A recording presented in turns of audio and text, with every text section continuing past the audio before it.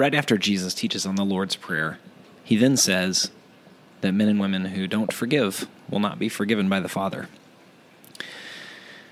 And I think this is very challenging for us for a bunch of reasons, but one of them is, what is forgiveness at heart?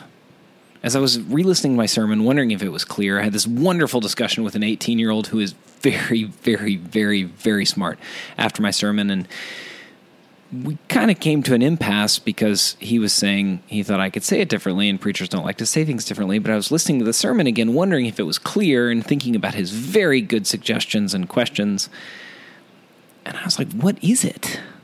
Is it a choice? Is it a disposition? Is it a grace directly from the Holy Spirit? Is it something I need to understand better? Does it have to be done in conjunction with relationship?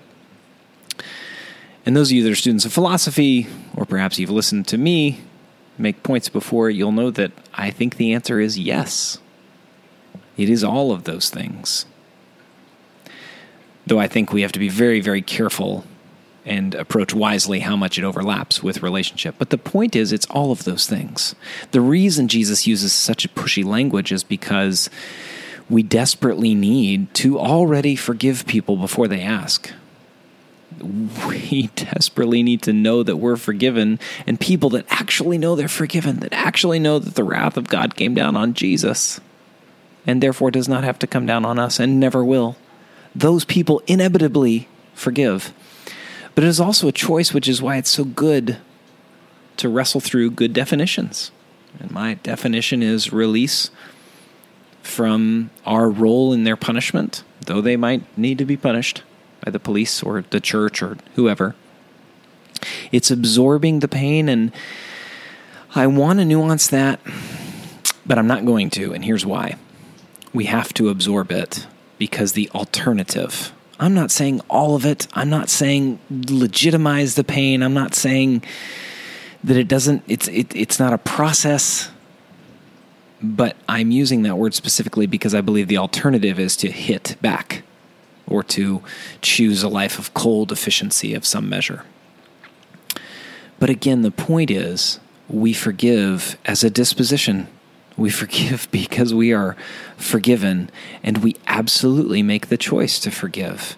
I can think of a very rough season of life a number of years ago where anytime I saw a person, it was like deadlifting. Have you ever deadlifted? That's where you essentially pick up. I can't believe we do this as humans. You essentially pick up as much weight as you can attached to a huge barbell, and it's a full body workout. There's a lot of core strength and back. That's why I don't do it, right? It felt like doing spiritual deadlifting to continue to forgive this person, to long for their good, to not desire their ruin, to release them, to release myself from any role in their punishment. Sound like forgiveness. Another example is love, right? Love's a feeling, love's a choice. It's yes, and more than that. Never less, but more. Forgiveness is the same thing. It is a disposition. It is a choice. It is inevitable for one that knows that they're forgiven by the Father. It is what our new heart of flesh does. And it's a decision we make for some of us on an almost hourly basis to forgive.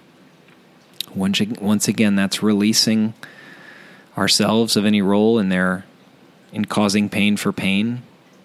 It's absorbing rather than hitting back.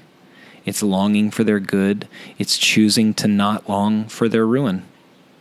That is something that Christians do as quickly as humanly they can by the power and grace of the Holy Spirit.